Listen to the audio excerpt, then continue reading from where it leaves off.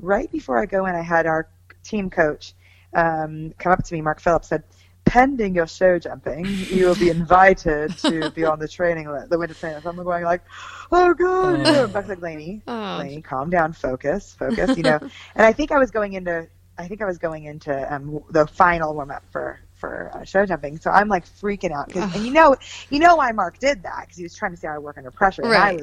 I was flipped out.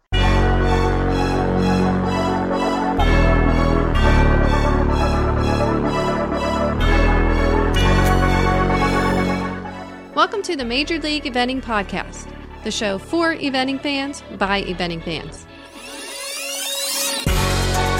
Stop the music. Why? What's going on? Well, we got that really awesome message on Facebook from Heather B. Oh, that's right. So we want to send Heather B a shout out because Heather B was so cool. She made our day, right? Yes, she sure did. And why don't you read what she wrote, Karen? She says, I have listened to all your podcasts. They all have been fantastic and keep me coming back for more. Love listening to Daniel, especially the part about treating ourselves like athletes as we treat our horses. Thank you for having him on your podcast. I will be visiting his website to learn more about his program. Oh, that was awesome. Sure was. That just made our day, didn't it? It sure did. We sure do appreciate it, Heather. Thank you very much. Thank you very much. Hey, so if anyone else ever wants to leave us a comment or anything like that, feel free to message us.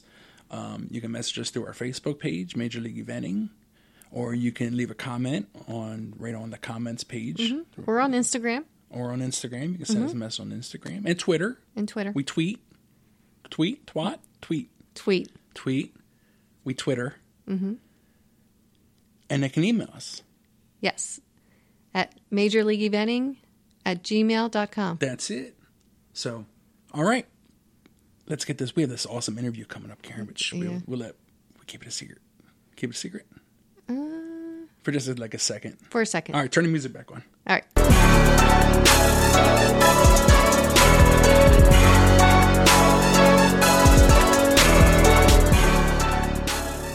I'm Rob. And I'm Karen. And today's guest, we have very special guest, 4-star eventer and fashionista, Lainey Ashker. That's right. In the house, in person. Well, not in person. Yeah. You're actually on the phone. Lainey, thanks for coming on. Of course. Thank you. And you guys cannot forget, because I am kind of a DQ now. So I always add with the international eventing the FEI dressage. So. Oh, that's right. That's right. Karen, how'd you mess that up? I messed up. Karen blew it. So. I blew it. No. I love the dressage world, but my heart belongs to the eventing. Oh, that's awesome. So I just mentioned we're talking to you on the phone. Where are you right now? I'm currently in my apartment, which is about 15 minutes away from my barn, which is located outside of Richmond, specifically in Chesterfield, Virginia. So it's like the south side of Richmond. Okay. Well, you're right in the heart of eventing. Yeah, it works. It works for me. I like it. I've always been kind of a city girl, which most horseback riders like the country lifestyle. I love the country lifestyle with the horses, but I don't want to live out there. I like being in the city. I live right next to a Chipotle. So that's huge for me. And so, how do you like your Chipotle? What's on your Chipotle? Oh no, I do it totally. I hate myself for it, but I'm always on a diet. I live on a perennial diet. So I get a bowl and I get the white rice. I get the chicken. I get extra corn relish. I get the black beans, and then I do a light lettuce. And then to splurge, I get a bag of kids chips. If I'm going ham, I'll add a little sour cream and the cheese. But so you're no guacer. I get guac on the side again if I'm maybe I've had a night at a wedding or something and I'm a little hungover the next day. We won't talk about that. So one girlfriend of mine and I specifically, we always do a hangover Sunday at a. I don't do this often, but when I do, we get chips and guac at and it's a great thing. It's shameful to say, but I have sat and waited for Chipotle to open. That has happened. So that's been real life story. So shout out to Rachel Henson for that. That's super funny. Yeah. So And if I want to really just illuminate my basicness, I also live by Chipotle. So, I've got my Chipotle in one hand and then Starbucks in the other one. So Starbucks and Chipotle, I live right next to it. And then I drive 15 minutes to my barn, my beautiful barn at Keystone Acres. So super lucky. We have about 600 acres. Oh, wow. And, I've got a cross country, I've got a covered arena, I've got a dressage arena, and I've got a jumping arena, and about 40 stall barn. And it's my dream. It's my dream place, my dream facility that I rent, and I just love it. And it's something I've they always say it takes many years to become an overnight success, and I don't think I'm quite the success that I want to be. I'm not even near there yet, but it's taken me many barns to which have been at the level that I needed, but I finally expanded my operation to be able to fill a barn of this size. Wow. And I hate to say deserve a barn of this nature, but I feel like my horses and myself complement the barn, and I'm just so lucky to be there and honored when I drive in every day. Holy smokes. And you have the whole place to yourself? I do. Yeah. And wow. There's one of my students that runs a riding school. There's like a partnering shed row barn, which is the first barn that I came to when I came to the facility about 4.5 years ago. I started with leasing that little shed row barn until a year later I moved up to this massive barn. And she wanted to move in there. It works easy for her to have lessons with me, and then she runs a really cute riding school out of it. And so anybody that's sort of learning how to ride, I always send them to Brianna. It's Rose Equestrian, and I always share my facilities with her, and it just works out really nicely. But yeah, the facility, the 40 stall barn, and everything is sort of mine to run, and it's awesome. It's stressful, but it's awesome. It sounds amazing. Yeah, it does. Yeah, lucky, super lucky. So not only are we fans of you, but we're also big fans of your mom. We love. She's badass. You have a super mom. like a cape super mom. Yeah. Like, we love going to the events and seeing her there and cheering you on. It's awesome. Yeah. Yeah, I know my mom, I have to say, like, my dad's more behind the scenes. My dad now only comes to the big events, like the Rolexes or the FEI events. But my mom is, my parents have been, what's got me to the point where I am. And, everybody, I feel so sorry for the people that don't have the parental support, because I might have not had the huge financial backing behind me from my parents, but what I did have was the support and the discipline that my parents instilled in me from a young age. And, from running and I grew up in California, born and raised from California, Northern California, outside of Sacramento, Shingle Springs, Sierra Gold Pony Club. And, shout out. Shout out. My parents have always been, my dad was always like the disciplinarian with, keeping me up on my school grades and, exercise and eating right. I mean, my dad used to literally brush my teeth till I was like 5 years old, because he never wanted me getting cavities. And my but look how nice your smile is now. Pardon me? Look how nice your smile is now. It's like, well, there you go. See, I owe it to my dad. My mom has always been the one finding me these horses off the track, and she's always believed, anything that my mom believes in, that I believe in, because she can see these horses, they're diamonds in the rough, that I'm like looking sideways going like, what is this bag of bones that you're bringing to me? And then it just transforms into this 4-star horse over time.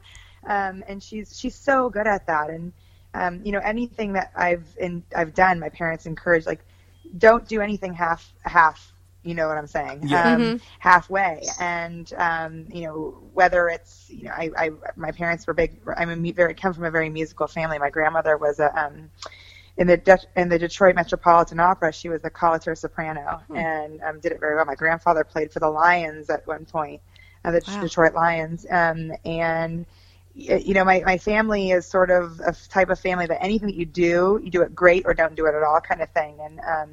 And that's sort of how I've been raised. And even down to when my parents, if I use someone's car, or I use someone's trailer, I give it back to them nicer than how I found it, because that's how I've been raised. And I'm very lucky to have had my, parents help me through, a top university like UVA, and to have 5 horses boarded there.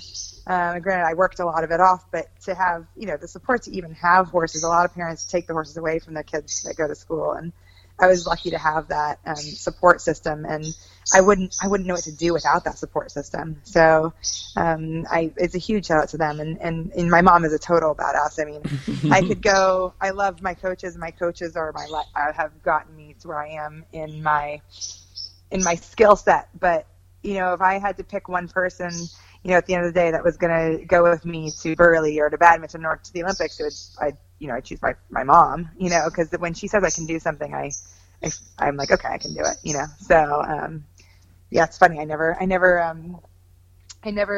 She never leads on to me, like, before I'm going out of the start box at Kentucky or at Burley. She's like, oh, you're fine. She always says, oh, you'll be fine. You're fine. You're fine. And then one of the people in the crowd at Rolex was actually, instead of videoing my ride, they were videoing my mom. The first time I actually saw her while I'm on course, and she's a nervous wreck. I'm like, oh God, why did I even watch this video? Like, does she think I can't do it? Like, she was a disaster. She was so. Where is she now? Where is she now? What place is she at now? And so it was actually really cute because my mom always puts on this facade that it's like, oh, you're fine. You're fine. Don't be a pansy. You're fine. And it's like, okay, all right. I actually see the real side of Valerie Asker now. But I love. Yeah, her. I mean, she's awesome. I mean, for someone to have the grit and fortitude to ride literally 35 miles across the country from Sacramento to Virginia on one horse, that says a lot. That speaks a lot about the mental fortitude and the physical fortitude that she has and sort of bestowed upon me. I followed her journey across the country, and I thought it was pretty awesome. And I was, I found myself saying, Lainey's got to step up her social media side a little bit. I know. My mom is so good, and she misses it so much. I know.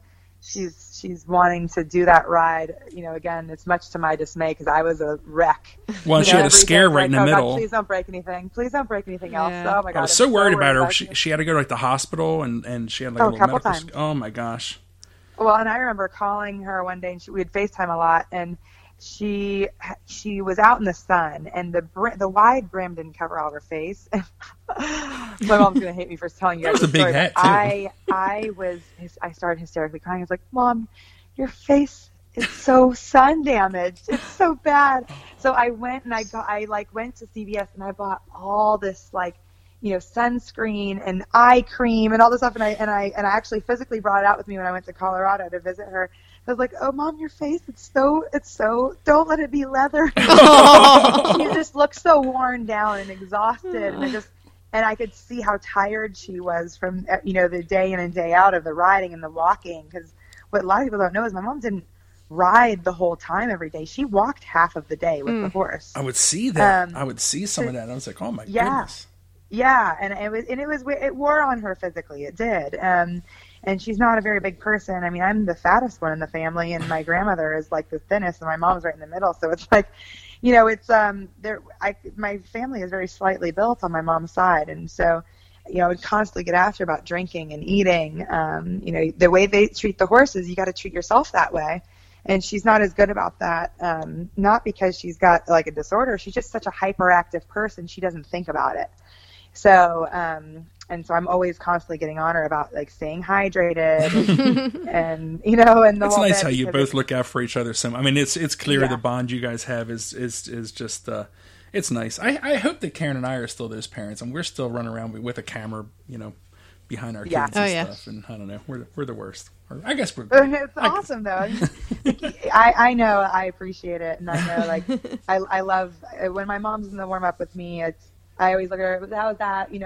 Because it's truly like I can hire all the grooms in the world. I can hire anybody I want to hire. But at the end of the day, the one that really feels when I win and hurts for me when I lose are my parents. Mm-hmm. Like they can truly feel, because they know where I've started, and they know what I've been through to get to the point where I am, and they know how much literal blood, sweat, and tears go into this sport, as in any sport. And so they can feel the pain when you lose, and they rejoice with you when you win. And those are the people that to me, they count the most in having by your side. I love it. And kudos to your folks. I think they're awesome people. You. So me too. Just let's go back to the beginning of how you got started riding. I mean, obviously your parents must have been a big influence then. Can you take us back to like your first, how you started riding? Let me take it back. Let me rewind for a bit. Let's rewind 34 years. So I'm 34 years old. My mom wanted to ride. Fun facts, my mom grew up in Michigan. Well, she was born in LA, but grew up in Michigan. And my mom was in an up-down, like, little posting trot riding school with Katie Prudhomme, who, as we all know, is famous show jumper. And they were in the same school, like same little riding school together. Wow. Outside of Dearborn. So that's funny. But my mom has always wanted horses when she was young. She loved horses. So she saved up enough money to, when I want to say she was like 16 or 17, to buy an Appaloosa, which is a stallion, which she didn't know anything about. Oh, cool, it's a stallion. And she ended up taking that stallion, his name was Cuddy Sark, up to prelim and would win in everything on him. And to the point where when my dad and she were married, my mom rode with me till she was 7 months pregnant at this preliminary championship, which she won. She had special riding pants made. Oh, geez. Back then, you didn't have to wear a vest for cross country. When my Aunt Judy helped make a vest, a cross country vest for her, which was really like ahead of her time because nobody wore vests. Yeah. But, my mom knew that she was pretty pregnant, so she wanted to be safe. And then I came out a couple months later, and I rode Cuddy a little bit when I was a little baby, and then I got my first pony when I was 3, named Winnie the Pooh. That was sort of a little Shetland, but it was a brat. It would take off and run away with me. I grew up on. My mom was adamant that I grew up on horses and ponies that were, sort of nothing too fancy. My second pony was Noah's Ark, and I can't remember the name of the town, but it was growing up in California, in Sacramento. It was a hot day, and summers in California it's dry heat now, but like 110. Mm-hmm. And it was in the triple digits, and there was a sign that said horses like $450 and then ponies $350. So it was at this dude ranch. So we went up there, and of course I picked the hairiest one out there. The hair was like 4 inches long, and we had no idea about Cushing's disease, so we brought Noah home, and wouldn't you know, like a couple months later, I was doing eventing, but my trainer was a hunter trainer, so we went to Watsonville, which was an A-rated show. Which I was never a very good hunter. And Noah would stop quite a bit, which again, we didn't really know. We just thought he stopped because he was naughty, but I probably was quite laminitic being Cushingoid. But we'd have to body clip him every couple of months.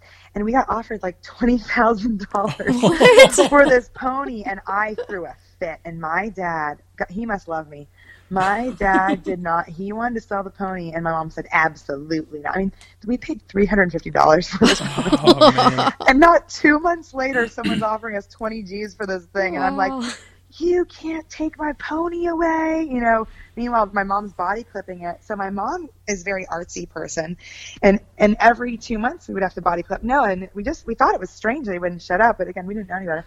And so she started doing these designs on his butt.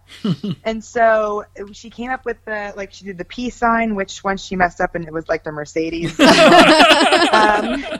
And then she did the peace sign, but then my mom got really good, and his show name was Noah's Ark, so she started doing like the ark with the animals in it. I mean, isn't like she didn't use a stencil, like she hand did this. Wow. So she'd always do 2 sides, so in case she messed up. And then once I had a horse show sponsored by Budweiser, it was a event, and Noah became I think I took him up to novice, and he was he won the dressage. I'd either win or I'd lose on him because he would stop, or I'd manage to get him over all the jumps. And his butt was on TV because my mom did a frothing beer can on his butt. It was so unbelievable. His butt made TV. And so that pony kind of started my career. And then I got my first off the track thoroughbred. I was in Pony Club at the time, and I got up to my C2 or C3 with the pony. And then I got a 2-year-old off the track, and I'm like, mind you, like 6 or 7. And that was Fishbones, who recently died this year. He just passed away this year. So he lived a very long life. And I took him to a 1-star eventually as a 2-year-old, and up to a 1-star, and made every mistake that you could make with him. We ended up moving out to Virginia when I was 14 years old, and I thought Virginia was super backwards. My parents were separating and getting a divorce, and I was really big into the swim team, and I was big into horses, and the swim team was taking over my horse time. So I had to decide, which one I was going to do. And when I chose the horses, we were losing so many events at the time in California. Now it's not the same thing, but at the time we were losing so many events. My mom said we got to go east because I was showing a lot of promise in it, and I was moving up to prelim. I was 13, coming 14. And so when we first moved out there, I was really depressed. So my mom said, as a going away present, she would take me to Rolex, which I always dreamed about going to Rolex. And so my first Rolex that I watched was actually the first year that it was a 4-star and a 3-star. Nick Larkin won it on a horse called Red. Wow. And wouldn't you know it, the very next time I would be back there was when I was competing there. I was 20 or 21. So awesome. That was pretty cool. So yeah. Was that like the minute? I'm sorry to stop you, but like when you went there and you saw this was Rolex, or was it like in your mind right then, I'm going to get back here as a rider, or were you still? Well, I knew I've always. Even before then, in 96, my mom took me to the 96 Olympics. She worked at the Atlanta Olympics, and I think I was going like novice or training then. And even then, Karen O'Connor signed a poster for me. And ever since I got that in 96, that poster lived on my ceiling of my room in California and in Virginia. And so before I went to bed, I saw that poster. And when I woke up, I saw that poster, and that's always been my goals. And Karen has become a very dear friend of mine. And I remember she invited me when we started becoming really good friends to her 50th birthday party. And I remember sitting her down in private and telling her that, Buck is my big brother, and I've ridden with him for the longest I've ridden with anybody, but you are my idol. You literally have been my inspiration to get to where I am at this point, and literally, I have your poster that you signed. You didn't even know who I was. And that poster, every day, I looked at it in the morning, and every night before I went to bed, I looked at that. And that has been, so even before I went to Rolex, I think I just moved up to prelim, and I thought it was really hot stuff. I was telling everybody in the crowd, I'm going prelim. Probably getting 40s in the dressage and having a bunch of rails and stuff. But I was going prelim, so I thought it was pretty cool. And so I knew that was exactly where I was going to go. You never really know until you quite get there. So actually going there when I would have been 6 years later, was a totally different feeling, actually driving to the back of the barn to the horse. But yeah, and that was with my next horse, which was my mom's horse, which she gave to me because Fish, my first off the track horse, broke down. And so I got Jamie and took Jamie from the 1-star to the 4-star. And he took me to my first international event in Blenheim, where we placed the highest placed Americans. Wow. And took me to 2 4-stars, and I was actually very proud to say that I did the very last long format 4-star Rolex, which was really cool. I did the very first short format, which was at Blenheim, because the Olympics was the very first short format, and then the actual the first show after the Olympics was Blenheim, and I was the very first one to do that, which was really cool. We didn't really know what to do, and Buck got Nicholson to walk me around the course and sort of prep me for that. And then I got to do the last long format 4-star, which was amazing. And wow. So that was quite an experience to be able to do all the levels at long format. Added a lot of horsemanship, and that's cool. What age were you when you did? Cool. What age were you when you did your first 4-star? 20 or 21. Wow. I think I was 21. That's cool. And then I'm back when I was 22. And then the next year, Jamie passed away. He had a stomach aneurysm, and so I went back. I believe the year or 2 years later with Mazzetto. and Frodo. And then I've had Al. So I've had 4 4-star horses. Wow. Take me to the level, and 3 of which I've had from the track up. And Mazzetto was Janelle's very first horse that she took from nothing to, and he was half Cleveland Bay, half New Zealand thoroughbred. And I got the ride on him because one of my dear friends passed away in her a riding accident, and her parents wanted the horse to get going, see what he could do. And so I took the horse. I took him to 3 events, and my 4th event was Rolex, and it was the best, to this day, the easiest 4-star round of my life. I never thought I could say that about a 4-star cross-country round, but that horse, it was just magical. And that horse was magical, and he's still around. And the girl that bought him after Rolex, because the family needed the money, they had a son with disabilities. The girl sold him back to me for nothing, literally nothing, because she said, he is done with his upper level career, and I'd like to see him back with you. And I was like, thank you so much, because that horse meant so much to me. Wow. So he's showing the ropes to one of my students. So he's living the life. He's a war horse. That's awesome. And just like how Al will always stay with me. So, and Al's certainly done his time, and poor guy, I've made every mistake in the books on him. So yeah, so every horse in my life, I've been very lucky. They've shaped my career to where it is today, and I'm not near where I want to be, but I feel like, Patrick is sort of the pinnacle of all the horses, because he sort of has everything that all of them didn't have. And I'm hoping that, I feel like Al should have been a horse that was on the podium, but I wasn't.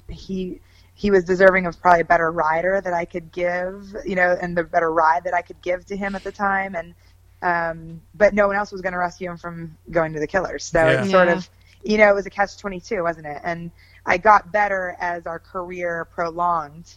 It was sort of a better late than never. But in his younger years, he needed a better ride, and I didn't have the ability to give that to him. And so it's a shame, because that horse really should have been on the podium many times. It's, to this day, one of the most incredible athletes, especially thoroughbred. I mean, he could compete against warm bloods, but I do think that Patrick is sort of has the best of all the worlds of all my horses. I think very highly of him, and I hope I do him a service. I hope from learning, making mistakes from all my horses, because that's really how we truly learn. I hope I can do him justice and see him to many, many podiums, because I think he's pretty special. That's all. How old is he? He's 7. Yeah. We're good. Yeah.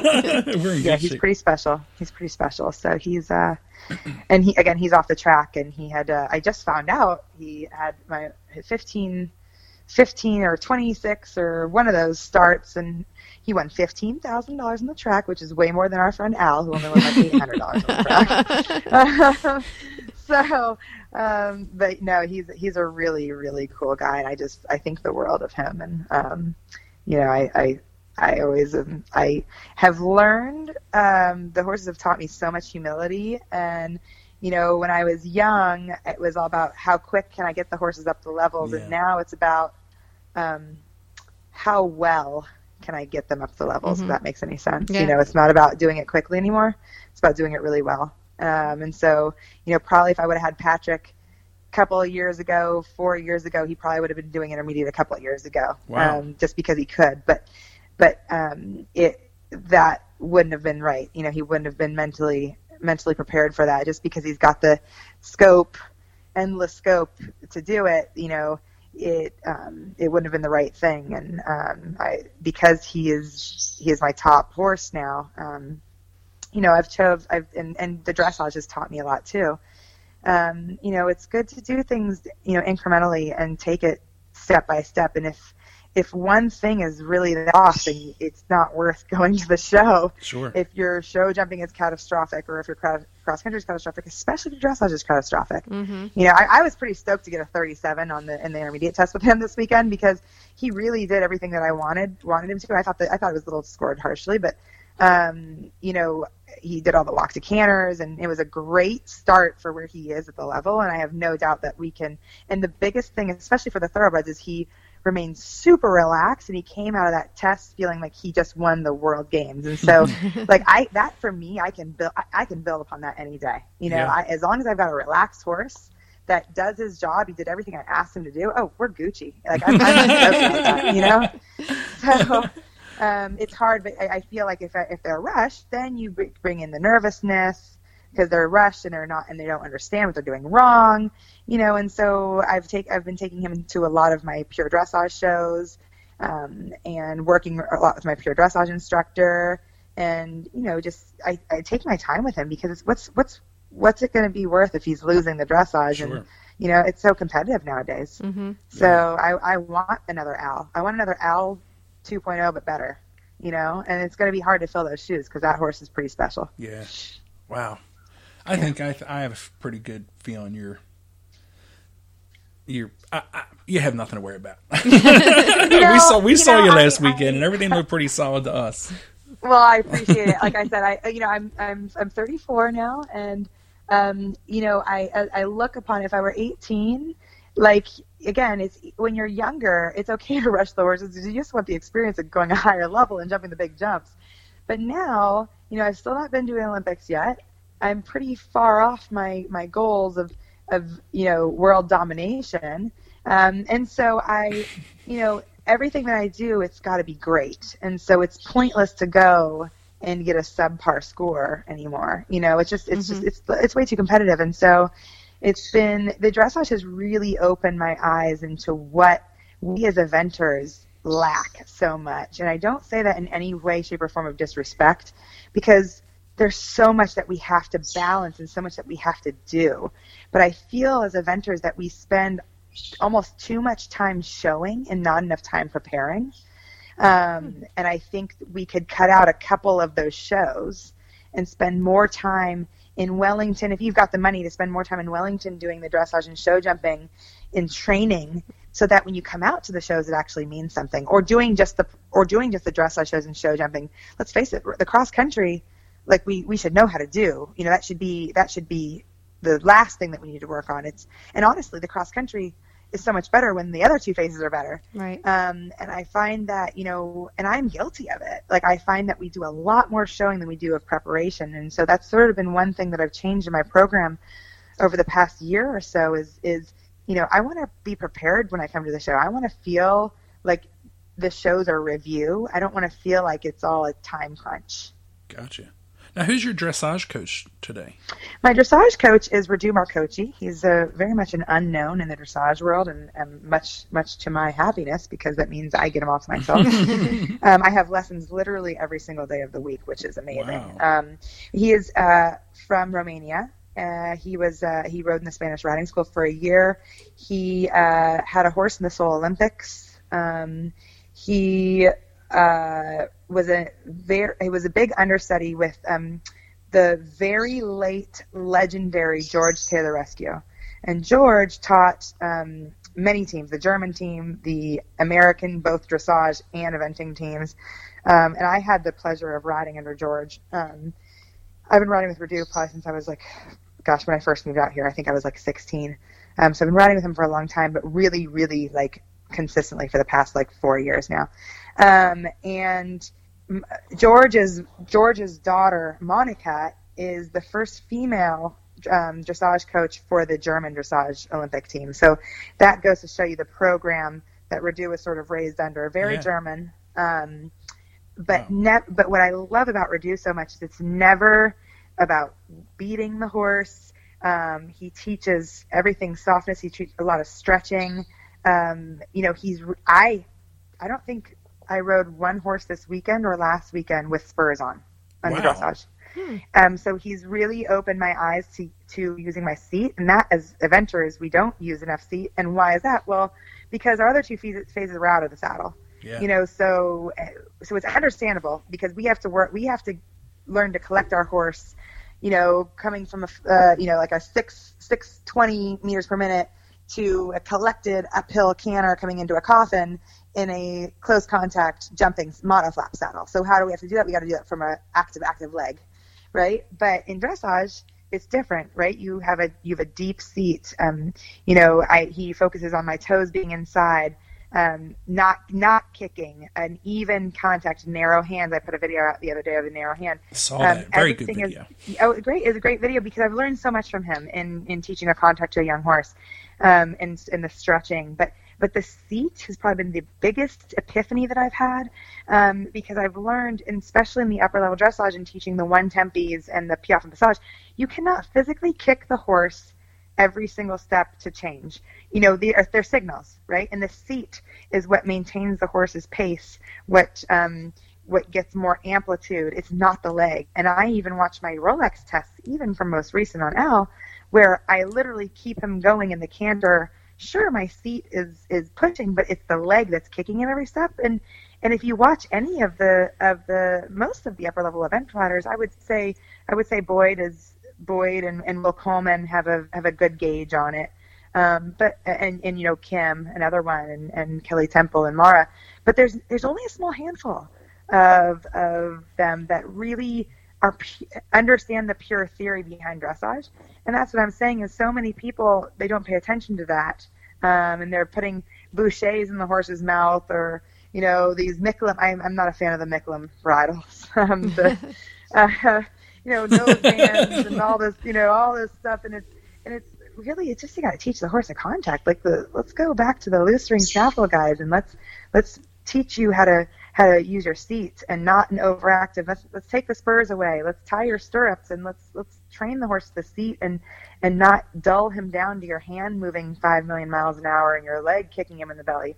And the only reason why I know this is because I'm guilty of all of that, of all of those things. In my first Rolex, I used a boucher, and now I've thrown them all away.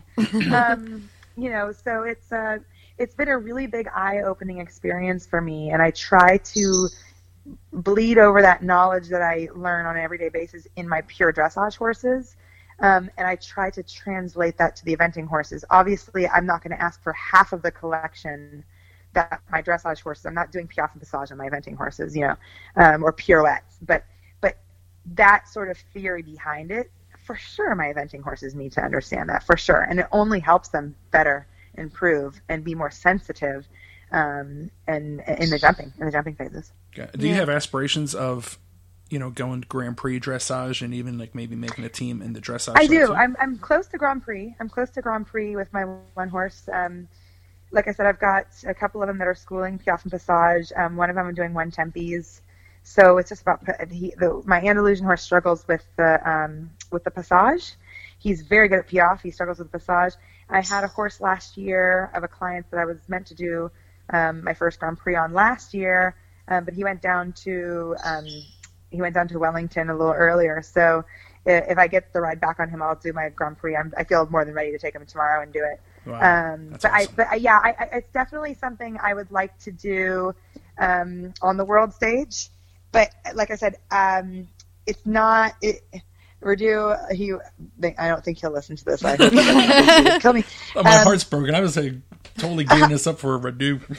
Well, I'll share it with him, but hopefully he will stop. He will not listen to this part because I love the dressage. My heart, I find it's very much a cerebral exercise more than it is a physical. But I will tell you, my heart is with eventing. I love the people in eventing. I love their true spirit. We're out there in the pouring rain. We're laughing as horses are trying to buck us off. It's a little bit of a different personality of the eventers versus anybody else in the sport. And I just, I've grown up around that, and I love the people. I love the people. I live and I die by those people because they're just, I can call my best friends are Jenny Brannigan and Hannah Sues and Elisa Wallace and all those people. I can call them and ask them, hey, I'm having a hard time with one of these horses. What would you do?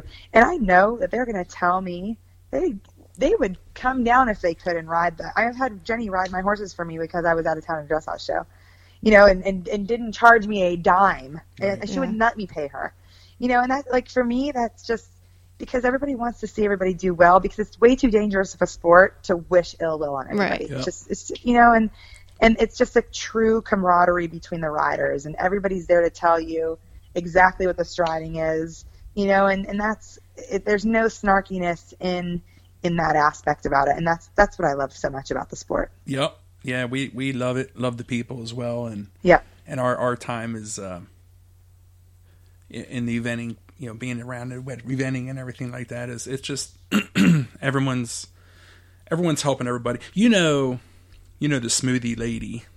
Oh, I love her. Yeah, I love her. We were actually chatting with her and her husband, and they're a good gauge because they go to lots of different shows and stuff, and even they were saying, listen, like they love the eventers for just exactly what you just said. Just everyone's smiling and talking, and I mean, obviously everyone's like serious. There's a lot of business at hand, but the fact that people talk to each other and the people that are willing to help each other, and if you don't have someone to set rails for you, it's just mysteriously someone will show up, and next thing you know, you're towing them up 3 holes, or whatever. Yep. So you're exactly right. You're exactly right. Awesome people in the sport. It really does, because the ones that aren't awesome, the workload is way too hard. Mm-hmm. It just weeds those ones out. Honestly, it does.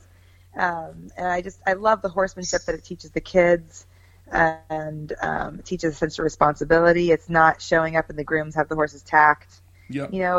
And what's so great about it is really, I mean, I'm proof in the making is you can come from any monetary background and still kick ass. Mm-hmm. Like my Patrick horse was $1,500, guys. Yeah. Wow. And I would not sell him for any amount of money. But if someone came up to me with $1 million check, I still wouldn't sell him. Because my dream doesn't cost money. That horse is my dream. There's no amount of that's what I love so much about the people is you can come. Like I have a really amazing friend that comes from a ton of money, and she's around driving a jalopy. You would never know this girl. She's losing her credit card half the time. I'm paying for the meals. But she's out working. She's tacking the horses up. That's what I love so much about it. It just doesn't stratify people based on monetary status, and that's what I love about it. Everybody works equally and works as hard. The ones with success, the ones that have success and passion in it, and I see the trainers like Buck. I mean, I have seen Buck out there from riding his horses early in the morning. He is out there. I mean, I remember having lessons with him and pouring down rain. I could hardly even see the man, and he's out there teaching me. Or see him teaching in Ocala all day long, and I'm out there. I know because I'm out there setting jumps, but helping him out. And I mean, it's unbelievable. The people that it draws are just. They're probably we're a little bit stupid, mostly crazy, but more than anything, we're passionate people about what and we're competitive, and the horses come first. The horses come first. And if they don't, you get called out in the sport. You don't belong in the sport. And right. And that's what's so great. That's what's so great about our sport. And that's, like I said, I love the dressage, and I'm having so much fun with it. I'm learning how to ride all over again. And it's very humbling. It's very humbling because I'm learning how to do things like when we were little kids, learning how to, pick up a canter lead. And for me now, it's like, okay, how do I transition into a collected trot right into passage? And that's really cool. Or how do I, go from one tempi extended canter into a pirouette? All these things are, wow, this is amazing. I'm learning how to do this. What are the signals for that? And I would like to take it to a really big stage. I really would. I just don't foresee it taking away from the eventing. Right. And maybe in the long run when I'm super old and really broken, I hope I don't break anymore. It might be something that ends up taking over, but I think that would be pretty many decades from now. That is awesome. Yeah. I think it's super cool. I just think it's awesome. I think it sounds like you're 100% in line. I like what you're saying about the dressage and how I think it's you're having your dressage lessons with the dressage pro, I think is smart. I think anymore it's kind of, I think that can only help you. That can only make your horse it really does better, and you as a it rider. really does. And now I've been really appreciative of the new tests this year because they really are incorporating the pure dressage tests. Gotcha. And I know Marilyn wrote a lot of them. Kudos to her, big kudos to her, because I like the intermediate level test A is exactly second level test 1. Oh, to a T. Exactly second level test 1. So it's like, okay, I know this test. And we're adapting a lot of the pure dressage into the dressage, as it should, because it makes sense. There's been a lot of things in the eventing dressage that just didn't make sense in the past years. And I think, as much as it'll probably kill me down the long road, I think the stretchy circle and the 4-star tests, it's a third level test movement, but it's a very good movement to show, is the horse following the hand of the rider, or is it just held together by the rider? It's a great test of connection and contact and suppleness, and because it really shows how tight the horse is in the back, or is the horse relaxed. It shows relaxation.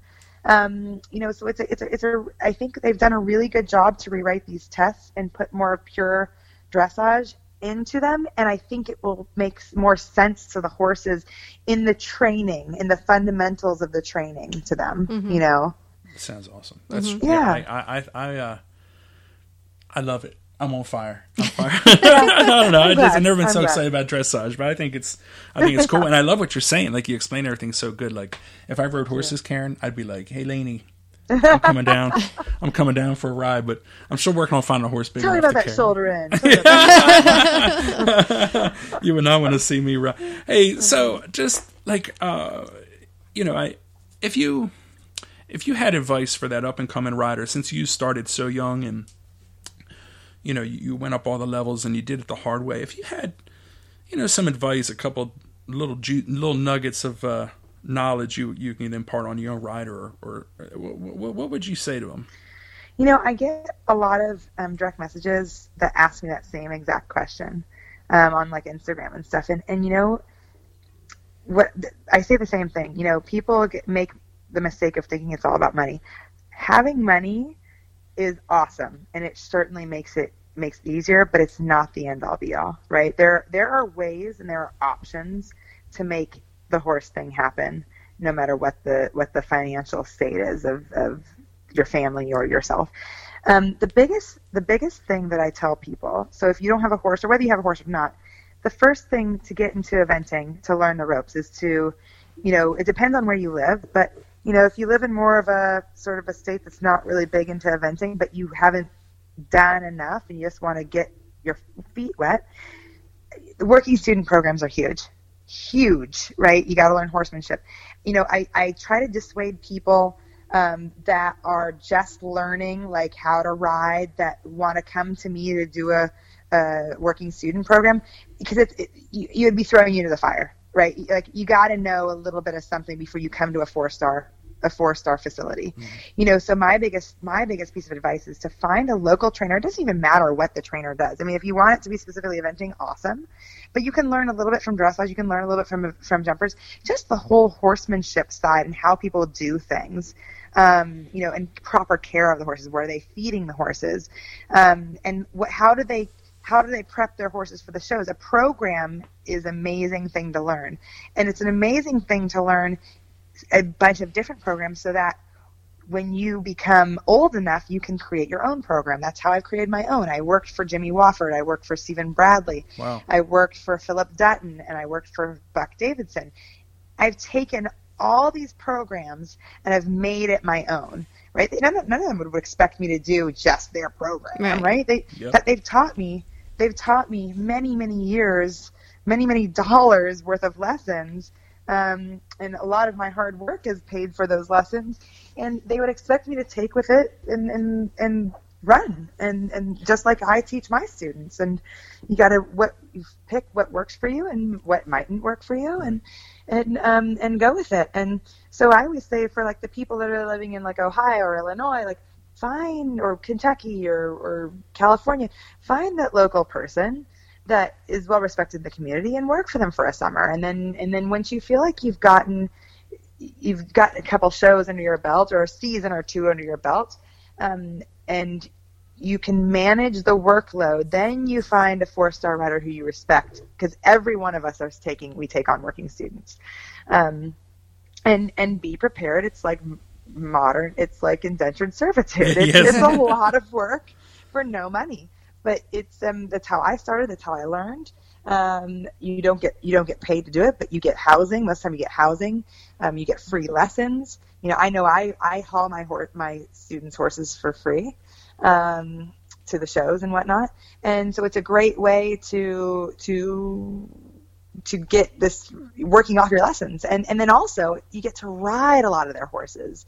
You get to watch a lot of these riders' lessons. You get to see how they do their program. I mean, this literally costs nothing but your work. Yep. And your time. And to me, if it's a road that you want to pursue, that there's no other way to do it. The second piece of advice that I'm telling kids, and this is, again, I don't care what financial family you come from, always go to college. Always go to college. I don't care if it's online college or if it's Stanford.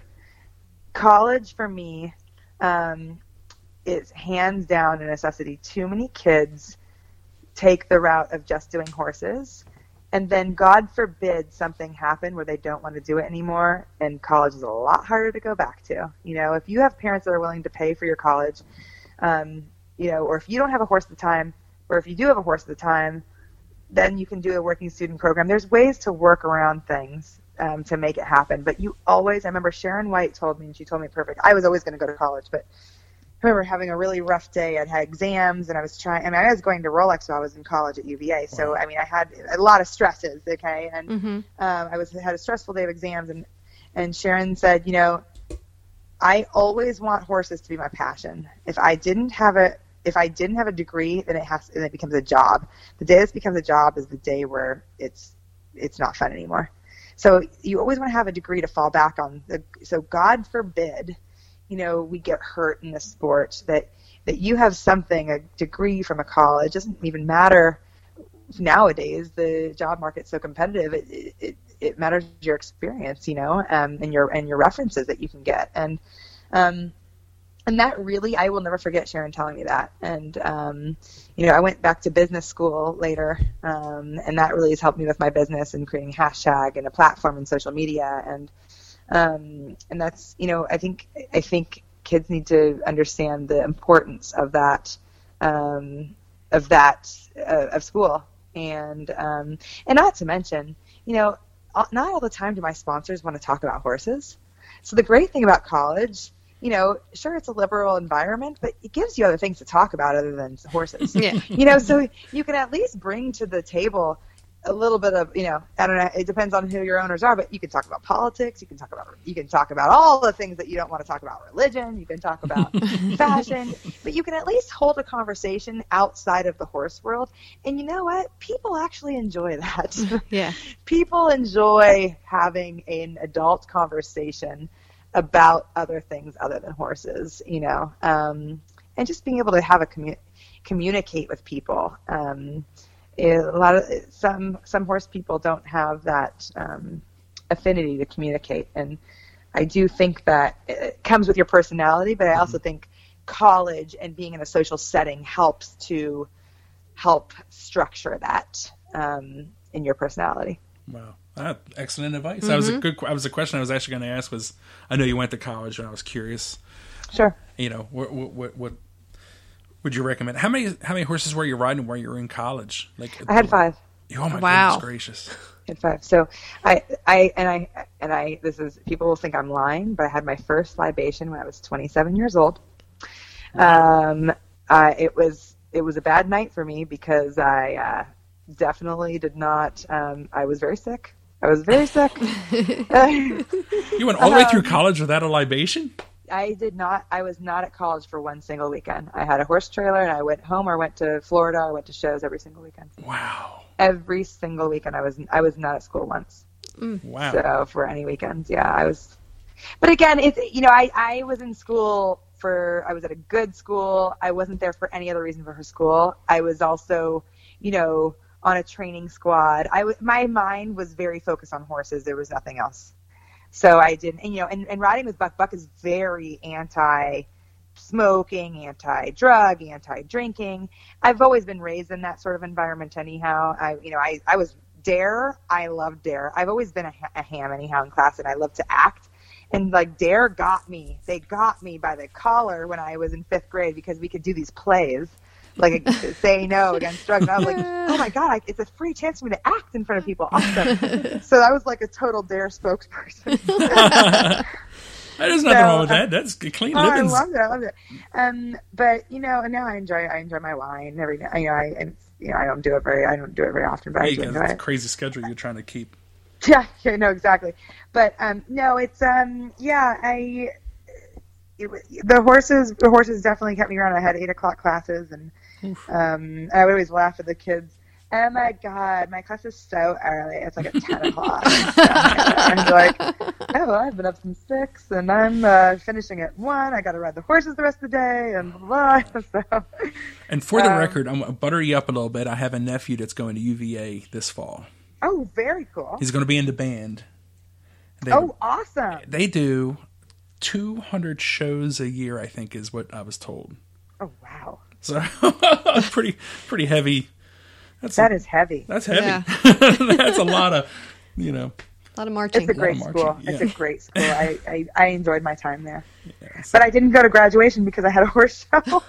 Oh, Jersey Fresh. I had a 3-star, 2 3-star horses and a 2-star horse. Sorry, I couldn't go. I had to, graduation. I walked out of that last day of class, never looked back. So. That's so funny. Send that diploma. That's right. I did, and I never looked back. The horses were waiting. That's funny.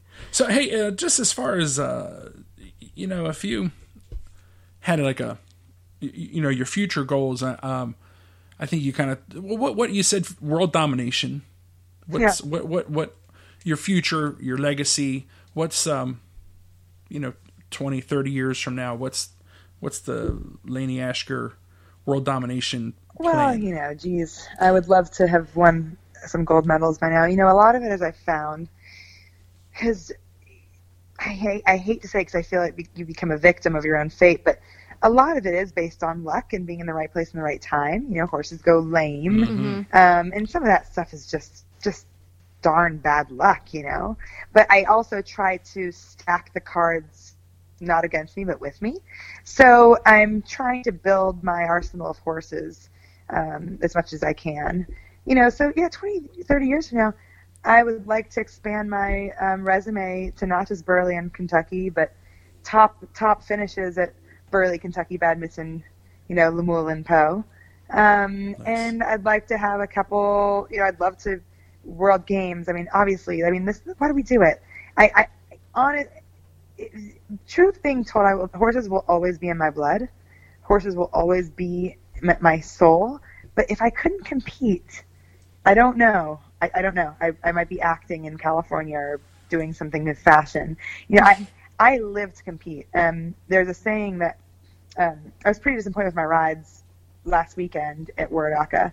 I had a stupid rail with Patrick because I lost focus because he was jumping so out of his skin in his first intermediate in the show jumping. I just sort of chuckled, and in that moment of laughing, which is so stupid, I lost my concentration and lost like my point of turn, my focus, and sort of just ran him at this vertical, and he just completely clobbered the jump. It completely wasn't his fault at all. I felt so bad. And then I missed a jump on my prelim horse lost in Ireland. I skipped the jump, and I already jumped the darn course. I just lost my focus. And on Comet, I had a refusal. I marred his nearly perfect cross country record because I just didn't get his focus and my focus on a corner. And I told my mom that I don't think it's that I love to win so much. I think it's that I hate losing more than I love to win, because there's the connotation of when you lose, you've lost something. There's a negative connotation. Like, I had it, like I always feel like I can be a winner, but it's the act of disappointing myself, of actually losing something. It's the saying, I hate to lose more than I love to win, because I always feel like I can put myself in the point of winning. Like the winning part is not the difficult part; it's the losing part. I know the ingredients of how to win. That's actually quite simple. It's doing it. It's executing it, all three phases, and so that's sort of something, it's that I have to. It's a continual thing, and I talk to people about the mind and how powerful it is, and I've gotten better about not beating myself up so badly about it. I mean, that would have resulted in like a crying session, and I had a couple tears on Comet coming out after cross country because I was just so darn mad at myself. But it was limited to just the walk back to the trailer, and then it was done. Before it would have been like the rest of the night. I've gotten way better about that, and then I've let it go. And now I look to the next show as not a drudgery, but as motivation to prove myself right again that I can do this. Right. So I mean, I think in 20, 30 years from now, I think it's very much doable to be able to accomplish all those goals. But it starts with the mind first. It's always mind over matter, and that's what people have to understand. It's and stacking all the cards with you. So, I see a nutritionist. I'm on this thing called Thrive, which helps me because I always have struggled with my weight, which doesn't look like it, I know, but it is a constant. I work really hard for my weight. It's not something that is easy, comes easy for me. I can't eat whatever I want. And so a lady that's become really good friends with me reached out to me earlier this year and started me on this Thrive, and it's been sort of a game changer for me, on top of seeing my nutritionist. So anything that I can do to improve and better myself as a rider, as an athlete, because we do that with our horses, So like I said, try to stack the cards with me instead of against me. And, I figure if all those things are in a positive, that's only going to make me better in the long run. Heck yeah. Sounds like you're totally on track. Like, I'm super impressed. I hope so. I really hope so. I this year, I might not have an advanced level horse, but it's a year for me of self-improvement, of sort of finding myself with the horses and really starting to come back to with a gusto of what I know I can do. I'm not gonna lie, it was a really hard blow to not only my results, but my sort of self-esteem and confidence, losing my top horse, because I had Al since he was a 4-year-old, and not that he's lost and dead, but right. he's, that's like putting on an old shoe, exactly how it fits. It feels so good to, exactly, okay, I know he's going to drift left over this corner, blah, blah, blah.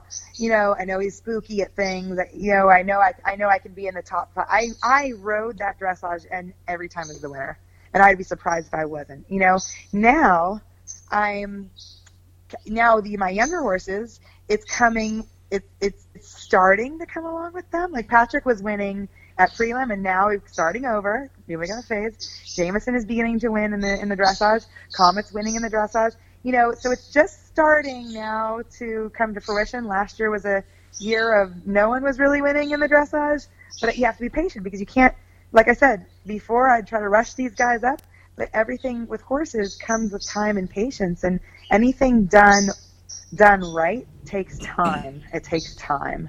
I'm so glad you're saying that. And so it's this year, I'm hoping that this work will begin. I'm not going to say completely pay off, but I think it will begin. So that will be sort of at our peak by Tokyo year. Oh, that'd be nice. awesome. Well, I think that's also super valuable for a listener, a young person, or an amateur adult that's saying, "Oh,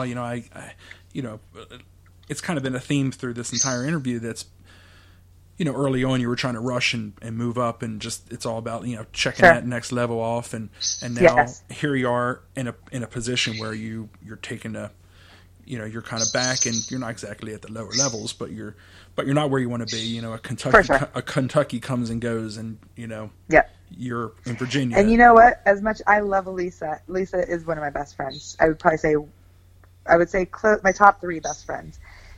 And I love her, but God, it hurts to not be riding there. It hurts so bad to not be riding there. But if I'm going to go and support anybody and help them out, it's going to be her, because I believe in her so much. And I appreciate her for her horsemanship and what she's done. And I love Johnny. So I go with her to these 4 stars, to stay in the game. It's good for my visibility, to go and walk these courses. And, it's really nice to be needed, and I love, like, Karen makes me feel so good, because Karen always asks my opinion. It feels really good that someone wants to still ask my opinion, even though I've not been doing 4-star for 2 years, because it's so quickly you can be forgotten in this sport if you're not there at the level. So, I try to be a part of that, to stay relevant, and, and now I'm back up to, Comet was doing 2-star last year, going to hopefully get him back up to 2-star, and get Patrick up to intermediate, solidly, hopefully 2-star, and Jameson as well. And if I can end the year with 3 2-star horses, I think I'll be feeling quite good for, 1 or 2 of them at a 4-star level in 2 years. But again, I'm not in any rush. If they need to take 2 more years and I miss out on Tokyo, then I miss out on Tokyo. Like I said, I don't want to go to a 4-star in last place after dressage. I did that. I did that before, and it was awesome. And I still signed autographs. But now, when I go to a 4-star, I want to go to win. Anytime from here on out, I don't need the experience anymore with just jumping big jumps, because I can do that at home. I want to go, and I want to be a competitor, because Al has given me that taste. He's given me that chance to give my first Rolex press conference, and like when we were second after dressage, and that was pretty cool. That was awesome. Pretty cool to sit between Mikael Young and Philip Dutton and hold it down, and on a horse that I got off the track and I know was a lot cheaper than any horse there. And a horse that I believe in, and I believed in, and continue to believe in. Yeah, so, I that is what I strive for every time I go out. And if that means an extra year, if that means not an extra year, the horses will tell you. The horses will tell you. Well, and then K Sarah, if you go there and everything goes, boobs up, then that's what happens. That's horses for you. They wake up on the wrong side of the stall every now and then. Oh yeah, that stinks. We've never thought you were like irrelevant. I mean, if it makes you feel any better, I mean, thank you. I'm still super excited to be talking to you. It's like pretty awesome. It's hard. It's hard to walk around that badminton course, and I never want to be looking at these courses saying, "Man, it's so amazing what they do," because then I feel like an outsider. I want to be like, "Okay, I'm going to do this way."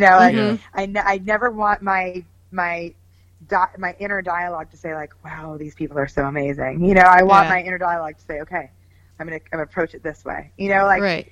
And it's hard. It gets harder the longer you're out of it. So as long as I can stay in the game, at least the intermediate level, because I think that's when it begins to get a little bit more challenging and technical. It's certainly not the height, and obviously advanced level. I think it's, you can keep your eye going, and, it's good. But I'll take anything at this point. I'll take, even the prelim horses keep me honest. Heck, even my novice level horses keep me honest. So. I don't know anything, but I think that listening to you and your plan and your dressage training and your kind of your methodical way of looking at all this, I think it can only set you up for success. I mean, and I think that it's giving you the chance to step back. If you were trying to make the WEG team this year or something, you might not be able. You might have to cut a corner, or you might have to speed up your process. So the fact that you have this, you have this timeline, you have this awesome horse, you have a great plan, you're doing everything perfectly as far as I can tell. Like, sure. I think it's awesome that this is. I don't see how it can go wrong. I'm stoked for you. Well, I appreciate it. I think everything happens for a reason. Everybody has to everybody has setbacks in their lives, and I'm certainly not a stranger to setbacks. And I think overcoming adversity shapes us as athletes, shapes us as human beings. And I truly believe, I'm not a very religious person, but I truly believe that there's the higher power or whatever, what is given to us, what happens in our fate is given to us because we can handle it. And to those that can handle it. And it's our duty to learn from those things. I was having this conversation last night over dinner, about, like, I don't see any right or wrong. Not wrong, but I don't see any reasoning. Like, I say everything happens for a reason to a certain extent. I don't see any reasoning behind the high school shootings. I think that's like pointless. I think that's terrible. But being in everything, like sort of in relativity, with horses, like I with my fall, for instance, with Frodo, I learned I still have not watched that accident. I probably never will, because it killed my horse, and I take 110% blame for that. I've learned from that. I think I spent the next year having so many time penalties because I overbalanced to the jump, and the sport has become safer. I think I wouldn't say it's all credit of my accident, but I think my accident was a massive part of building safer courses for the horses and for the riders. And the blow up vest. I mean, there's so many things that resulted in a positive thing in such a negative, terrible situation. One that I never want to have. I think about it every day, but I never want to have to relive that. So I can't say that Frodo's death has gone completely in vain. Because I won't let it, because I truly have tried to learn from that, so that I can do everything with my power to not have that happen again. And sure, there are things that are going to happen, I'm sure, down the road that a horse is galloping and breaks his leg, or I would never want that to happen. But I mean, sometimes things happen like that in any horse sport, or you're driving and the tire blows out. Who knows? I mean, but I try to be in control of what I'm able to be in control of, and the things that I'm not in control of, you have to let them go. You have to let that go. And so I've come to terms. I finally come to terms with that accident, because I've been able to learn from it. I'll never be okay with the fact that it resulted in the death of my best friend. But I can, as long as I can learn from it, I can feel as if his death did not go unnoticed, right? And I truly feel that it didn't, because that fence has never been put on the course again. No. That fence is gone. And they've just done such a great job to build courses that are equally as hard, if not harder, but structurally safer, in case a rider doesn't balance the horse to the jump as well as they should, and if that's the result that we gain from it, then that's how I can sleep at night, kind of deal. Wow, that's awesome. He was a pretty awesome horse. As a matter of fact, very special, special. When we were talking about this interview with you, Karen and I we were thinking back at actually the first time we ever met you and your mom, and you have no idea, I'm sure. Karen, you want to tell Lainey real quick? We were just driving by and we ran into Plantation. It was I forget, I don't know what year. It was probably like 2007 or something like that. It was in the spring. And we just stopped by, didn't know anything about it, and next thing you know, we're walking through stabling, and there you were. And we were looking for Frodo. Well, yeah, we were actually looking for Frodo, because we did know about Frodo. And there you guys were. Yeah. So, and he was a movie star. He was always so great with those fans that would come up because I always tell people, and the funny thing is I bought him from Ross and Jules Smith, and my grandma, and I bought him sight unseen. I saw 3 pictures of him, and we bought him. I think he was $10,000, which I don't even know how that paid for the horse's freight to come over from New Zealand. But my mom and my grandmother put $5,000 in because I rode with Philip at the time, and he had all these New Zealand thoroughbreds, and I really wanted a New Zealand thoroughbred. And this one was the price that we could afford, and it was like, that was like shipped to my door, like $10,000, baby, woo! And he hadn't competed. And Ross was like, yep, the horse is really nice. And I don't even, like, we never got any x-rays, but they said, oh yeah, we vetted him. And then I talked to the vet, and I said, yep, he vetted. I don't even know. That horse was the soundest horse I could have ever owned. Bless his heart. And I, like, oh my God, I remember getting on him the first day, and he, like, ran away with me at the trot. It was so untrained. But, I mean, that poor horse had to deal with me. I mean, I had it going prelim. I think I took it to 1 training, like its first event, and then took a prelim from there. Had it going to a 1-star by the fall, intermediate by the middle of the year. I mean, oh my God, bless that horse's soul. No, it was 1-star in the spring and intermediate in the fall. And, you know, and that's where I kind of go back to saying, like, you know, and the dressage was weird. The dressage was terrible. And finally Buck was like, Lainey, what are you doing? Like, and that horse actually was such a kind, giving soul. He, like, after rushing up these levels, it was really through intermediate level, and then I sort of stayed intermediate level for a bit. Buck helped me, like, work it out with him, and then he started becoming a winner in the flat, and he really got me, taught me a lot about how to ride because he's quite a hot little horse, and taught me how to ride with a half seat in the show jumping. I remember a really cool tidbit about Frodo. So in 2007 in the fall, we went to Fair Hill, and it was in a 3-star, and I was in the top 6 going into show jumping, and the girl, Kelly Salt, was riding a horse called Hollywood, and she had a double clear. Right before I go in, I had our team coach come up to me, Mark Phillips, said, pending your show jumping, you will be invited to be on the winter training. So I'm going like, oh God, you know. Buck's like, Lainey, calm down, focus, you know.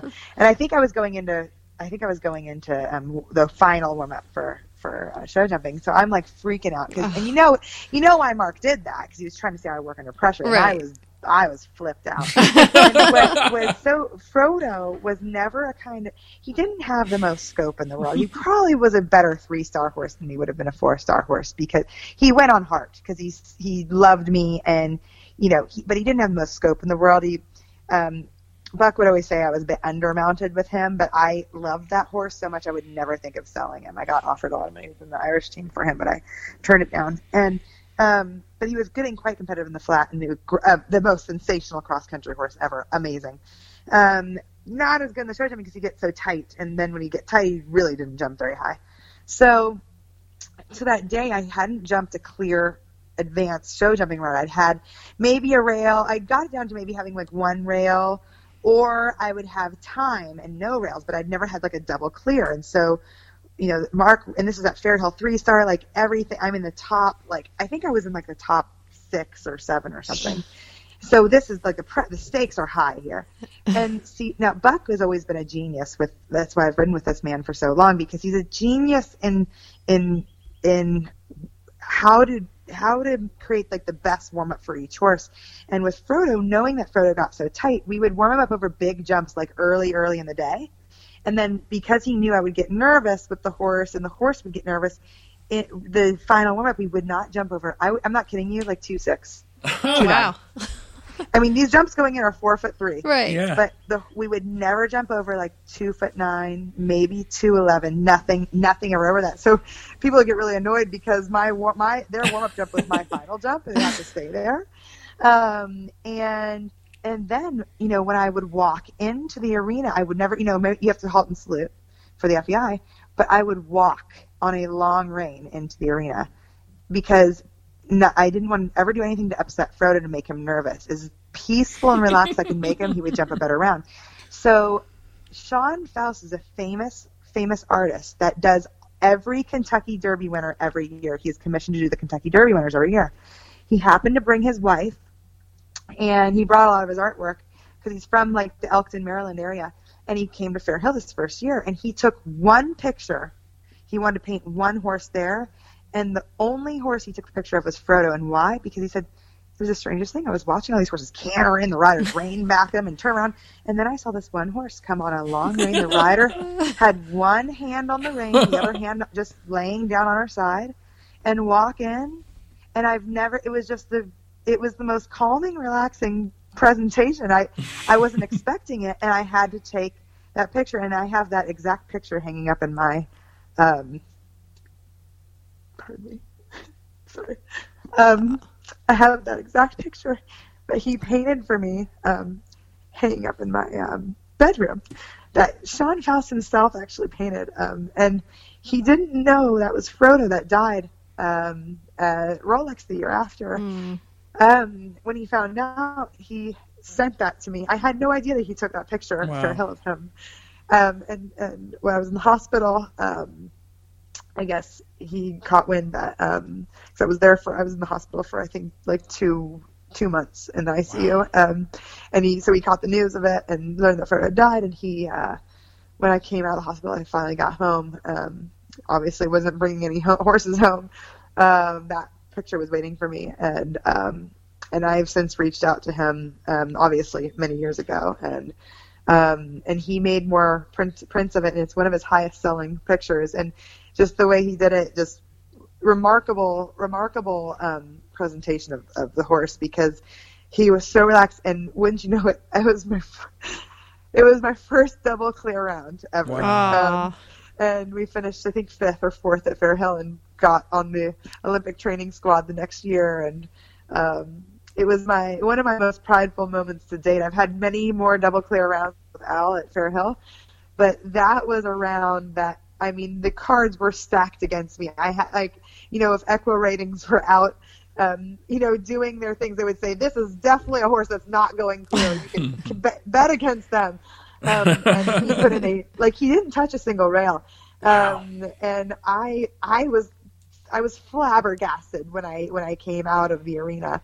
And it was one of the greatest moments, for sure, of that horses in my career, and probably in my career. And I owe a lot of it to Buck, because that warm up, I mean, he had me doing it a couple of shows before, but gosh, for this card, I mean, there was so much pressure, and he was keeping my attention away from Mark Phillips because he was sitting there watching. There was so much pressure. And I was just like, oh my God. And it's like, when everything goes right, it's such this, I was in the zone, I was in that white light, and it was everything just came right for me that day. That is awesome. And it was pretty surreal. So that's, yeah, it was a very special horse, down to his final breath. That horse, saved my life. So, yeah. I owe a lot. All those horses, from Jamie to Frodo, to Mazzetto to Anthony Patch, and all the horses in between. I mean, they've really shaped my career, and I owe everything to those horses. And I am so lucky to be where I am. And honestly, I could say that the horses have a lot of talent, but before the talent, I would take a horse with heart more than talent any day. And then that's what every one of those horses, above talent, they have heart, and that's what's gotten us to where we are, is because I believed in them 110%. I always believed, even when I shouldn't, that we were the winners, and that those horses had heart to believe that they were the winners. Wow. And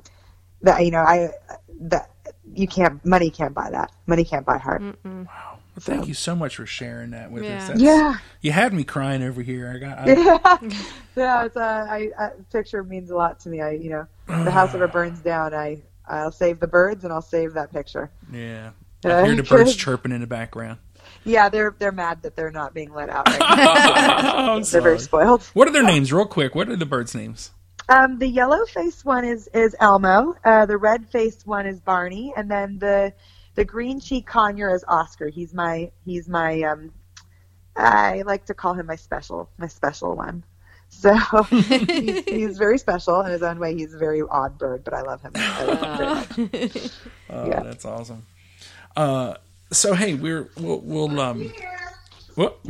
So, Mom's walking in. Oh, say hi to Mom. Mom, everyone says hi. We'll get her on the next show. Yeah, she would love it. She's a great person to talk Tell her about. we dedicate the whole first half hour of the show to her. Oh, she would love it. She would love to talk about what she looks for in thoroughbreds. She's amazing. She's a walking encyclopedia when it comes to thoroughbreds. Well, I definitely would love to chat with her. Yes. Hey, so we're we like to always kind of start winding when we wind down the episode. We like to ask you about your sponsors and who's helped you. What sponsors you use and have and because we know that's pretty important to help keep everything going, in the barn. So it's your time to tell us about who's helping you out there. Oh gosh, there's so many. I mean, I've had some amazing sponsors. I've just signed. I'll tell you my two newest sponsors. Who I'm super excited about. I just signed with Struck Breeches. Struck, and they would like to pride themselves on saying they're sort of a mixture between like Nike with Lululemons. They're very very nouveau type of breeches, very well fit, and very tailored for they make everybody look good kind of thing, but a wide waistband, super sticky, and they're absolutely the best of all worlds of riding breeches, and I'm just super happy that that we were able to work something out and work out a great relationship. I love riding in these breeches, and I have to say I'm really, really excited about my a sponsor that has nothing to do with horses. It's called J Dosi, the letter J period DOSI. It's a high fashion brand, and I'm sure. I posted on my Instagram a picture of me in a black dress, and I happened to try this said dress in Aspen last year when I was with my boyfriend Sam. He's from Aspen, and we were touring around all the it's a very high-end, affluent area in Aspen, and it was next to the Gucci store in a place called Bandana that carries all name brands and high-end like Gucci and Prada. And J Dosi, her name's Jenna, was having a trunk show there, and I just fell in love with her stuff. And I tried on this dress, and then I looked at the price. So you're like, oh boy, and I tried on, but it's everything that she makes. The lines, oh my God, they're just unbelievable. And so ever since I left, I just followed her on Instagram because I just, everybody knows about me. I love fashion. Like I said, I'm a city girl living in the country. I love makeup. I love everything. That's why I love the Kardashians so much. I love their fashion sense. I'm a huge fashionista. And when she approached me, she literally wrote me on Instagram over Rolex and said, look, ever since December when you came and tried on that dress, the dress belongs to you. I have to send it to you. You have to have it. She sent me not one, but two of the dresses, one in a short version and one in the long version. And I was bowled over it at her generosity. And I said, look, I talked to her about doing a sponsorship. Can I wear your clothes for like Trot Up, and can I bring your brand out into the dressage people would eat it up. They could afford it. The jumper world could afford it. Mm-hmm. Not to mention a couple of my owners who are like into fashion hugely. I mean, they would love her stuff. And she said, absolutely. So I'm really excited about that because it's bringing some, high-end market of fashion into the horse world. And I think that's going to bring some more visibility, some different types of people, and visibility into our world. And just like, my dream would be to sign with something like Nike, or Puma or something. It would be great to get that sort of visibility, but this is a start of it. And so I'm super excited about that. Heck yeah. County has been a longtime sponsor of mine. I love Castell. I love Flair. Flair strips have been huge. Jim Chiappetta, the owner, I've introduced them to my dad. They are become great friends. They're sort of these businessmen that work together, and I view Jim as sort of like my dad, which is weird because they both look alike, but they're both very much very smart businessmen. And they make me these amazing custom flare strips with my hashtag on it, and the American flag. They know how much I love the American flag, and I'm just so lucky to have them. And C4 belts, and my heritage gloves, and Eco Gold, and Thin Line. I'm forgetting so many right now. I can't even begin to. All the English riding supply. The 1K helmets, and my Fabry boots. Let me just tell you about my Fabry boots. I told Luca I wanted something. I sort of drew out in my mind of what I wanted for my cross-country boots, and everybody knows how much I love my country and the Stars and Stripes, and those boots are like my pride and joy because they're stars on one side and patent leather and stripes on the other side, and let me tell you how many compliments I get on those boots, and I love them, and that's a great company. I'm lucky to have them. Those boots are badass looking. I just saw them. Oh my God, they're so cool. Anybody would want those boots. They're just so cool. So I can go on and on and on. I've got Horse Hydrator that my mom turned me on to, which is an amazing self-filtration system. So if people, you're a little bit worried about your water, or you're traveling and you're worried about the water, it's a thing that you just plug up to the spigot. And you plug your hose up to the Horse Hydrator, and it 100% filters the water. And they're not expensive. It's unbelievable. Platinum's amazing. I had ruptured 3 discs before Rolex in 2017, and Platinum not only sends my horses supplements, they sent me supplements. Not to mention Back on Track is another one that I believe in their products wholeheartedly, but they also gave me products for my back, and those things, I believe in them so much. The Back on Track products, they work, and they help me get through with my back. And Arius whips.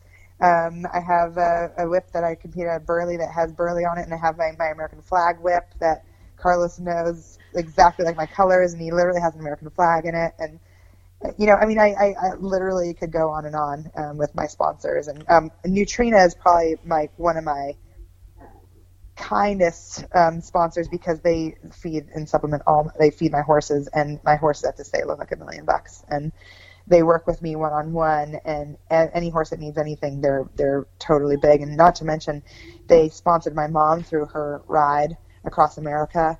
My mom is getting a new horse in that's pretty underweight that she bought off the track, and Nutrina is going to get that one back up to speed. And they're just a super supportive company, and they believe in their product enough to put it, like, risk their brand. That's how much they believe in it, and that's how much I believe in it. And put it on the line there to say, here, try this. I'm going to give it to you. That's how much I believe in it. Wow. And they're just a great company, and I'm so lucky. It was a blessing that my last company didn't sign me again, because I started with Nutrina from the ground, went back when they only had XTN and ProForce Fuel, and now look at them, look at the company they've become, and they've taken me along with them, and I'm so lucky. And that's awesome. There's so, like I said, I know I'm forgetting a lot of my sponsors. It's not because I don't care. I can't. I'm so lucky. When you have as many as you, it sounds like you got some awesome, and you got top flight stuff. Yeah, I do, and I have amazing people that believe in me. Soft ride boots are amazing for the horses, and the ice boots are unbelievable. I mean, honestly, I need to pull up something from my website so I can see all of them, because we use them every day. I use them every single day, and it just becomes a day in and day out thing, because I wouldn't ever think of using anything else. Right. I use a magnetic blanket. Response Systems provides my horses with magnetic therapy, and they're amazing. And US Rider, another one, great sponsor. I could just go on for days. So very lucky. Very lucky. That's awesome. Yeah. And you mentioned like Nike or Puma would be like do you have any other of those like a sponsor that you would love to have? I would really again, going out on a limb, and only these sponsors are primarily just to get the horse world in a bigger social network. I would love to do something with Maybelline, yes. or CoverGirl. I mean, I love high-end makeup. I use a lot of high-end makeup, but,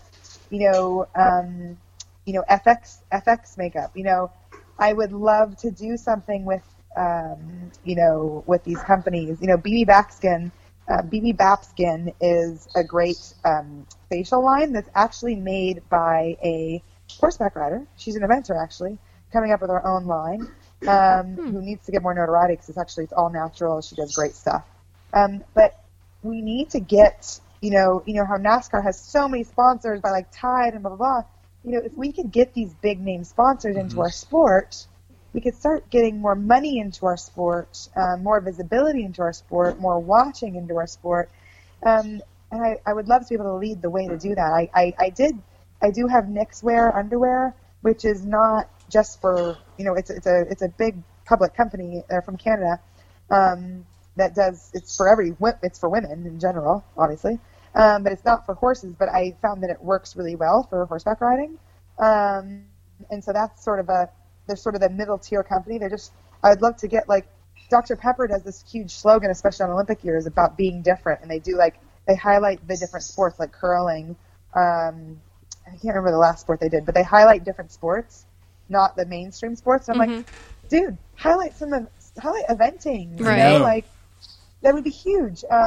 And I have huge ideas that would love to get some of these people behind us. GoPro is another one that I've tried to. I'm trying to work with Solo Shot, which is a camera that follows you around. So I've been going out there. Again, my business school mind is kind of whirling and twirling on top of keeping 30 horses, under wraps and employees and the whole bit. But I want to think so much more out of the box. It's very easy for our world. It's a very conservative world. It wants to stay sort of within its box. But, just like the eventing riders masters over in England, they've been able to get so far because they've thought out of the box and they've got loads of money out there because not only because, they've got the BBC behind them, but they've got, a lot more sponsorships and they've got so much visibility. And the only way we're going to get that visibility is by getting these mainstream sponsors like Lululemon. We've got so many beautiful women in our sport. I know Ralph Lauren at one point, because I know one of our ladies that helps us out so much knows him personally, wanted to do a fashion design with some of our top leading riders.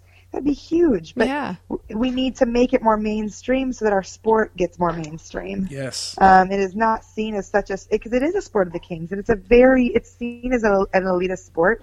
We have to figure out a way to bring it to the masses. Yes. And that's the way I foresee it happening, is by trying to get some of these mainstream sponsors, these brands. I'd be the first one. I would totally be a tribute to put my face on some magazines. I would love it. It's like you just it's like you read our business plan for Major League Eventing. Yeah. Lainey. Right. We're so simpatico with what you've just said. Yeah. We need more forward thinking people like that. And again, it's very easy to get caught in the mix of it being a sport of kings, and it is. But to keep it going at the rate we want to keep it going, it's got to change. Change is a good thing. Mm-hmm. It's hard to swallow, but it is a good thing. Mm-hmm. And we have to sort of go with the flow on that, and go with the change and social media. I mean, I remember one time at Rolex. I mean, I had I don't know how this is, because I actually wanted to get in line for an autograph of Mikael Young, but I had a longer line. I'm like, you guys see who's over there signing autographs? I am nobody. That guy over there. Oh, well, he doesn't have an Instagram. Now he's got an Instagram, so I'm sure that changes stuff. But he didn't have an Instagram at the time, so there was people didn't care. And I'm like, well, why do you want my autograph? Oh, you're on Instagram. Oh my God. I don't really think that you know what I do, but because I have a lot of Instagram followers. But it is the time now. Social media is huge. People sponsor people with a huge Instagram following or a huge social media following, and that's why I'm so big into putting things out there, to accrue more of a following. I don't want just any Joe Schmo following me. I want to have a like-mindedness, but I also try to post things about fashion to try to get a little, to try to reach out and find different facets to try to, string that with our horse sport as well. Yeah, man. I think you're I love it. I love it. You can tell I'm pretty passionate about it. Totally on board. So, like, for these Maybelline or some other company like that, if they wanted to reach out to you, how can they find you? Well, they can find me on my website. They can find me on my Instagram. My handle's @LaineyEA. My Twitter is LeaShker. It's LE and then ASHKER. My Facebook, my cell phone is on my website. My email is on my website. It's Lane Ashker Eventing. I'm virtually probably the easiest rider to get a hold of. I'm a pretty good communicator, so I'm always looking for that next break. It's not even about money for me. I just want to bring the sport up. Yes, I want to make it. Us too. I want to make it. I think it's so awesome, and I think the people that are so awesome. I just want to make it better. Yeah. Who does she sound like, Karen? You. She sounds like me. I sound like Lainey Ashker. Yeah, right? Yeah, right? Kindred spirit. And you have 32,900, give or take, followers on Instagram. So that's not too shabby. No. I think that might be like a top, like, definitely at least eventer. Instagram.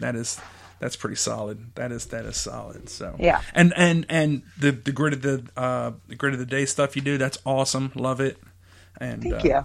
Everyone's got to make sure they check that out. Yeah. Like, no one that's listening to us doesn't know about you, but one or two people. I enjoy doing those, and because I'm doing them anyhow, so I might as well do them. And I think it's good for people, especially in the states that don't have the Virginia states. I'm sure people are like, yeah, whatever. We got like every Tom, Dick, and Harry 4-star rider here.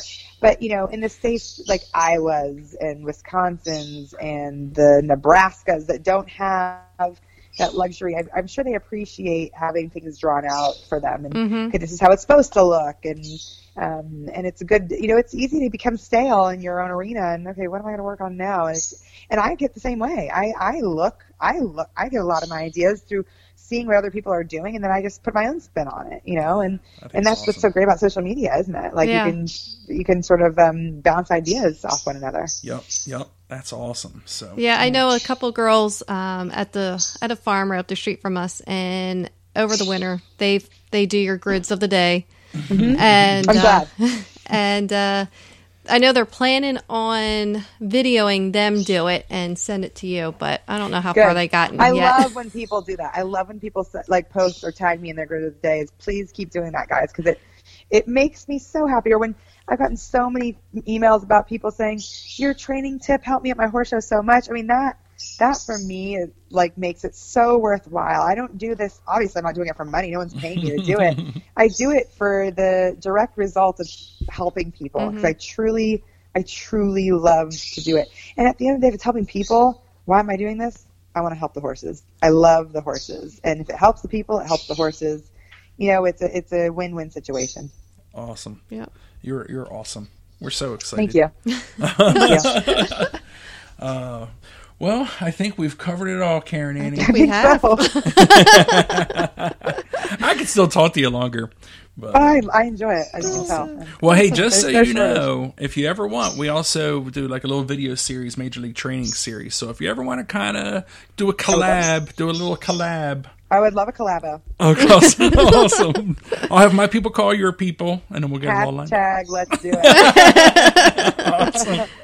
Awesome. But hey, Lainey Ashker, thank you so much. You. This is such a treat for us, and we are just huge fans. And just say hey to Mom for us. I'm waving, even though we're not. I will. Just made us a nice mean bowl of popcorn, and I'm going to turn on one of my favorite movies. Everybody should watch it. It's called Rush. It's about the 2 race car drivers. I've been wanting Mom to see it because it's an amazing movie, and so I'm going to turn it on and spill some knowledge to my mom. Awesome. I'll tell her we said hello, and we're big fans of her as well. Thank you so much. I appreciate it, guys. Awesome. Take care. Thank you. All right, cheers. Thanks for listening. We hope you enjoyed today's show. Remember to subscribe to Major League Eventing's podcast and give us a rating on iTunes and Stitcher. And you can always contact us at majorleagueeventing@gmail.com. Cheers.